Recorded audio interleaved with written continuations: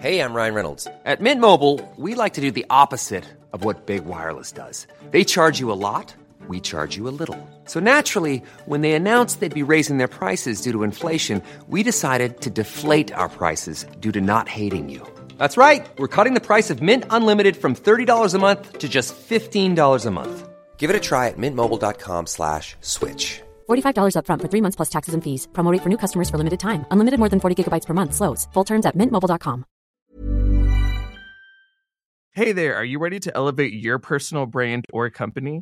Meet Viral Growth, your one-stop shop for video content and audience building. Imagine growing your brand organically on social media without the hassle of editing videos for hours. With Viral Growth, it's a breeze. They handle the brainstorming, scripting, and editing while you simply just hit record. And don't worry about your niche. They cater to everyone, from business and marketing to health and wellness. Are you ready to make waves in the social media realm? Visit viralgrowth.io and use code ADWEEK, that's ADWEEK, all lowercase, and get 10% off your plan. I think early in my career, I sort of just recognized that I was always going to be different, and I was going to make that difference a source of power and embrace it.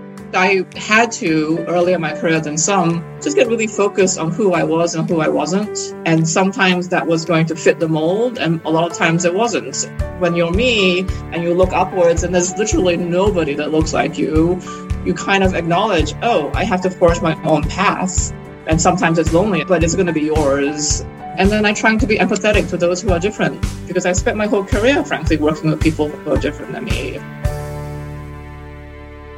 Welcome to today's episode of Brave Commerce. I'm Rachel Tipograph, the founder and CEO of Micmac. I'm Sarah Hofstetter, president of Profitero. And this is a show that talks about what's relevant in e-commerce for the world's biggest brands.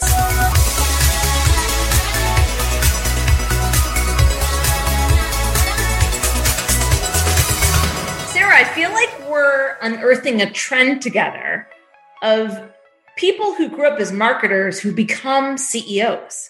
It is really nice to see. I think there are so many different paths one can take to the CEO from other areas within the C-suite, but the CMO route has historically been almost like down there with the CHRO. And I'm not saying that that's wrong or right. I'm just saying it's not the most traditional of paths. I'm very pleased to see it. As a marketer, I'm very pleased to see it.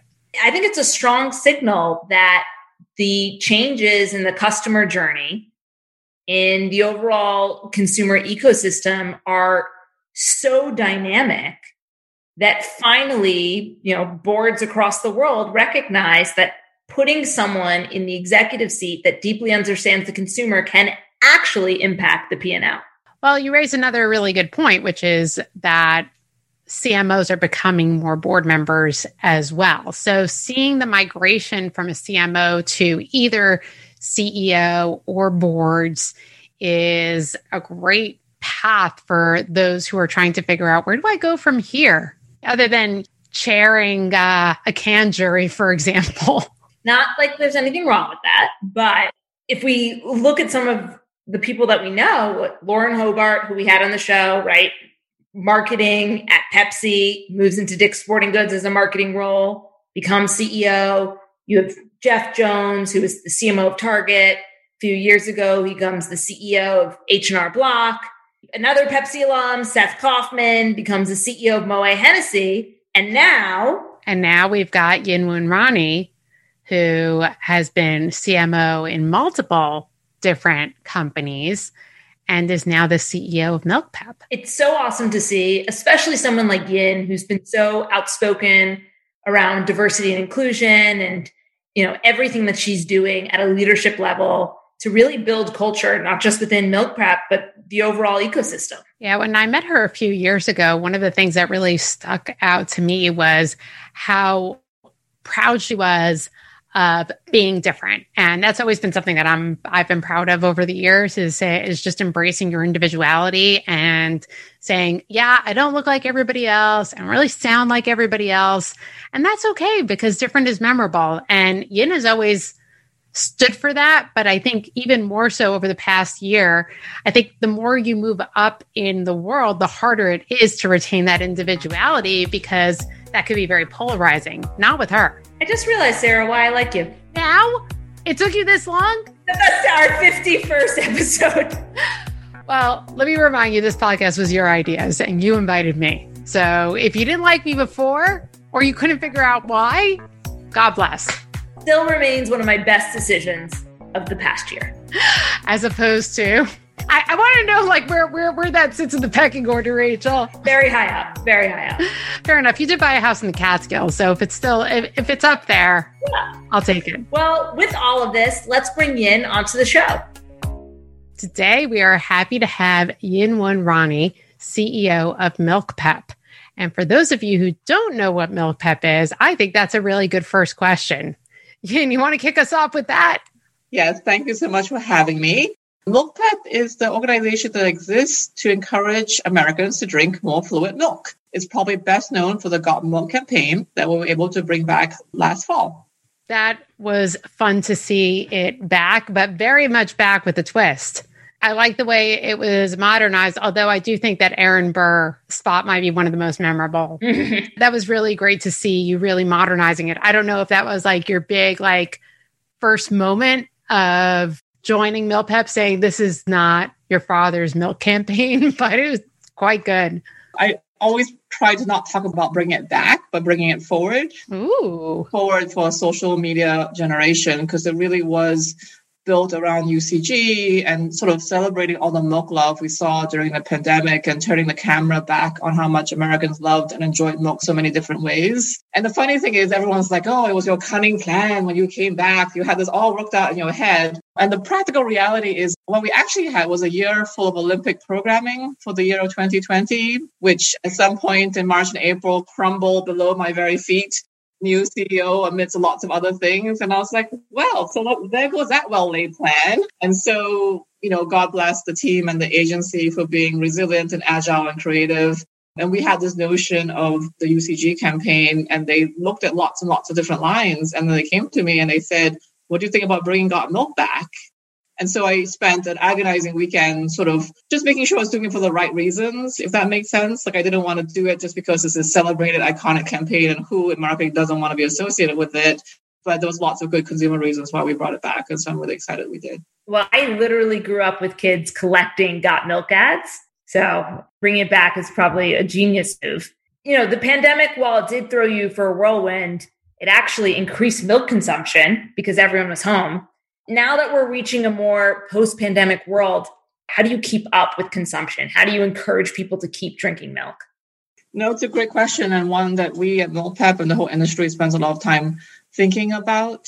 We saw a lot of kind of classic behaviors emerging during the pandemic. Milk at breakfast, milk on cereal. We just launched a couple of weeks ago a new campaign trying to position milk as the Olympic sports drink and really trying to encourage a new, more unexpected use of milk, particularly in connection with our Olympic sponsorship, which actually gets to happen this year. So a lot of it is about what we talk about is reconsideration of milk and being not the milk that you know and expect, but trying to find new use cases and new occasions. The science is great actually on milk as a sports drink. It rehydrates, it refuels, it builds bones, it's got great protein content. It really holds its own in that space. And so we're hoping to get people to just take another look. Feels like the right timing with, things like muscle milk. The positioning is probably spot on. Yep. Before we go even further, I have to ask, are you a skim? Are you a 1%er? Are you whole? What's your story? I do whole in my coffee and 1% on my cereal and whole in my espresso drinks. I'm a big cappuccino latte drinker. So there you go. It makes your cappuccino a meal. It does. It's delicious. And even with my regular coffee, it's my husband always teases me that I have coffee with my milk instead of milk with my coffee. So, did you get into the whole Dalgona craze? Yes, I'm so into it. I even taught my 14-year-old son to make it for me, which is my mom achievement of the year. And it uses a lot of milk. It's very delicious and it's very fun to make. And so I taught him to make it for me. And every so often he'd come in the middle of a meeting and deliver it to me. And all my teammates would be so impressed that my 14-year-old still talks to me. But, you'll see trendy milk things kind of like pop up and down all the time. I mean, milk and dairy is so ubiquitous. I mean, it is just all over the place, both in really foundational things and in really trendy things like Dalgona coffee. But that is a delicious one. And then you probably saw the other ones that weren't coffee based, like you could make it with strawberry and hot chocolate and fruit. And there's a whole real explosion of social media recipes around that. One of the things we had in an episode a couple of weeks ago was with the CMO of EOS and how they capitalized on a lot of chatter on TikTok from an influencer about different use cases, if you will. For those of you who haven't listened to that episode, I would recommend that one very much. It's quite entertaining. How do you guys determine what is worth jumping on, what isn't? Is there a level of appropriateness, especially given milk is like literally the most wholesome thing? Like everyone, I think we try to balance making sure we have enough effort around foundational uses. And then we reserve a little bit, I think, of our paid social and syndication dollars around things that are starting to trend. I think we tend to focus a little bit probably more on usage occasions than individuals, I would say. But when we do work with influencers, we work super hard to make sure that they are appropriate. And it's not difficult. I mean, there's lots of wonderful, authentic milk lovers and milk influencers out there. Right now, we're working with our Olympic athletes, so-called Team Milk, who are in 3 new sports and 1 returning sport. You know, they just have really great, real milk stories. As you know, when you work with influencers, especially young people, they just smell it a mile away, right? If you've just bought that endorsement and bought that post, it's just not worth doing, to be honest. So we're super lucky, I think, to be able to find in any arena, but definitely in the sporting arena, great influencers, not just from the Olympics, but from many sports over the years who really have real stories to tell. One of them, Ariel Torres, who is our karate champion, like on set, people were like weeping at his story, basically, of how he grew up really not that well off. And milk and ramen were his like meal of choice after training. It's wonderful, I think, to find great, strong influencers. We always want to be appropriate, as you say, and family friendly, as you say. But for us, it's really about the realness of the connection with the product. Where does the relationship with the retailers come in for everyone who's listening? We have 2 kinds of relationships with retailers. One, a lot of retailers process their own milk. So they own their own milk plants. And so they participate with us just like anybody who is a funder of the program. And we have some great retailers on our board as a result. Secondarily, we use retailers and retailer media as a channel, basically, but we do not have direct customer relationships. I'm selling milk, but I don't make any. So it's really using their channels and their stores as another outlet in which to influence consumers. Well, you're not much different than Sarah and I. We build e-commerce software, but we don't make the products. Yes, exactly. So you know my conundrum. I don't know who is more wholesome. I think Rachel and I are pretty wholesome. Milk is a high bar, Sarah. But I'll take your word for it. Fair enough. I'll accept that. Although I am more of a skim milk kind of a person. Let's pivot for a sec into the job you have now, but more the role and less the milk pep part. Although we can keep talking about that later. First time CEO, right? Mm-hmm. So being in the hot seat for the first time comes with a lot of excitement and a lot of challenges. I know when I first became a CEO, it was the most jarring experience for me, only because I would look to the left and I would look to the right for like decision making. And I realized like the buck did stop with me. And I'm like, oh crap, who else can I go to? Who can I talk to? And it's a very isolating kind of a job. What are some of your key learnings and advice for those moving into that number one position? Rachel, on the other hand, by the way, has no problem being CEO. First time CEO. Yeah, I guess everyone gets here differently. I mean, I always say that this job feels like the job I've been training for my whole career. And I'm very blessed to have it. And I come to work every day feeling very privileged and joyous and frankly, very liberated in some ways because I'm a CEO in a very small organization. And so I have a lot of latitude and autonomy, which I really enjoy. I mean, I say this about every time you come into a new role that you have to be sort of intentional that what got you here may not be the thing that gets you there. And so I think you have to stop and pause and reflect on both your technical and leadership skills, which of those you're going to hold on to because they're part of who you are, what things you have to let go of and evolve on. And so I spent a lot of time in the beginning with my wonderful executive coach and getting very, very clear about what my job really was and what it wasn't. And particularly with someone with a deep marketing background, like I'm very conscious of not doing the marketing work for the marketing team. I think of my job really as in setting strategy, allocating resources, building culture, and managing sort of industry accountability. And so I just got really clear, like this was my job and I would help others with their jobs. And even though there's some jobs where like all practitioners, you're like, well, I could do that. But, you have to sort of train yourself to be like, well, that's not my job, because if I do their job, I can't do my job. And so I just try to be very intentional about it going in. I try to remind myself. Of course, it's hard not to get my fingers dirty with the stuff I love to do, but I keep trying to think about going forward and what will take me to the future and what can I uniquely do for the organization that nobody else can do. And that helps set some, I think, guardrails on what's a good use of my time. It's a good reminder to Sarah and I every day to ask ourselves, what is not our job? Yes, even the fun parts. Staying away from the hard parts, I have no problem with. The fun parts, it's harder to be like, okay, back it away. That looks like fun, but I'm going to let you do that because I'm a good person. No, or then you realize people can do things better than you. And those are the magical moments. 100%. As a member of the AAPI community and a female CEO, you're pretty vocal about your representation. How has this shaped your career and leadership style? It's a great question. I'm so lucky in so many ways. I have great privilege in many ways. I think early in my career, I sort of just recognized that I was always going to be different and I was going to make that difference a source of power and embrace it. And Sarah knows that Campbell's at one point, we had a value about seek the power of difference. And so I think I had to, earlier in my career than some, just get really focused on who I was and who I wasn't. And sometimes that was going to fit the mold, and a lot of times it wasn't. And so when you're me and you look upwards and there's literally nobody that looks like you, you kind of acknowledge, oh, I have to forge my own path. And sometimes it's lonely, as Sarah said, but it's going to be yours.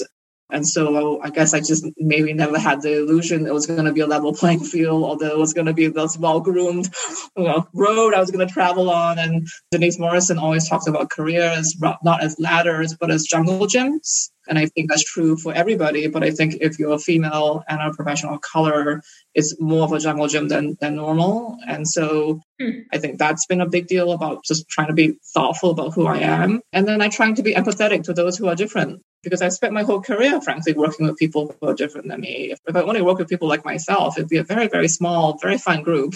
So I think you develop a lot of empathy, a lot of influencing skills, a lot of understanding how to position and persuade. When you're always code switching, you're always trying to stay true to yourself and yet be effective in the group in which you operate.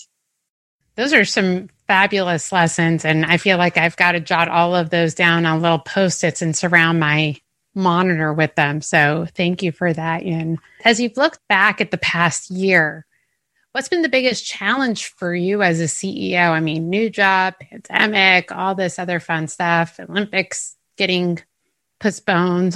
Be curious to see if it actually happens this year. What's been the biggest challenge that you face? I know, this is such a good question. I mean, I think everyone should just be proud they're still standing, to be honest. I mean, it's just been such a year that you could not really imagine. That I always laugh. It feels like we're all extras in this really boring disaster movie. And, now we're all the extras behind Denzel Washington as he runs around to save the world are doing. We're all hoarding toilet paper and trying to educate our kids and figure out offices and stuff. I mean, the biggest challenge, honestly, is probably just trying to be a good mom to my 14-year-old. That probably was the biggest challenge because I think the pandemic was hard on everybody, but it was hard on the kids. And my son had to move and start at a new school and make all of that work. So in the end, I'm going to say that probably has been the biggest challenge and continues to be the biggest challenge of trying to make sure he was whole and sane and healthy and happy.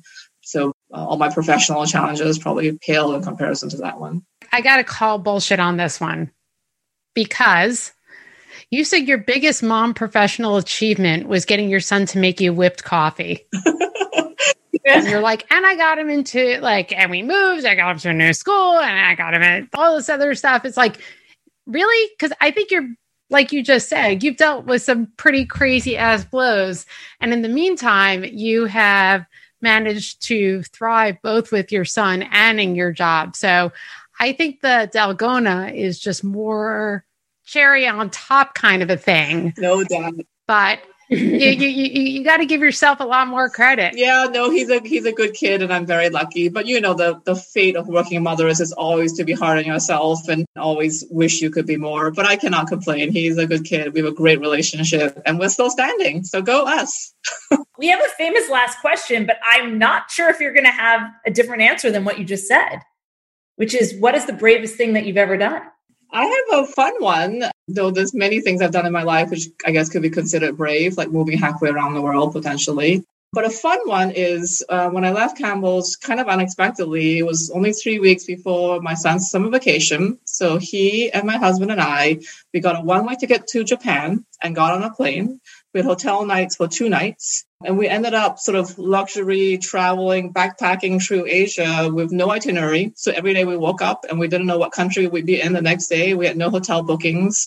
And we traveled like that for 10 weeks. We got to 9 countries in that time. And I suppose it was brave retrospect, but it was so fun to do and so liberating. And it just kind of established that spirit of adventure. And if you have a credit card and a passport, like how far you can get. So I guess that will be a brave thing that we have done together as a family.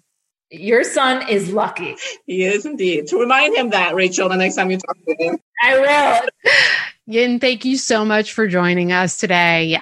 I think you've given a lot of really great life lessons and work lessons for our audience, and we hope to have you back soon. Thank you for having me. It was fun. I appreciate it. Thanks for listening. Please leave us a rating and review on Apple Podcasts. Follow us on Spotify and Google Podcasts, and don't forget to share this link with a friend.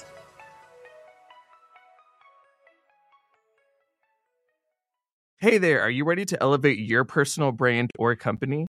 Meet Viral Growth, your one-stop shop for video content and audience building. Imagine growing your brand organically on social media without the hassle of editing videos for hours. With Viral Growth, it's a breeze. They handle the brainstorming, scripting, and editing while you simply just hit record.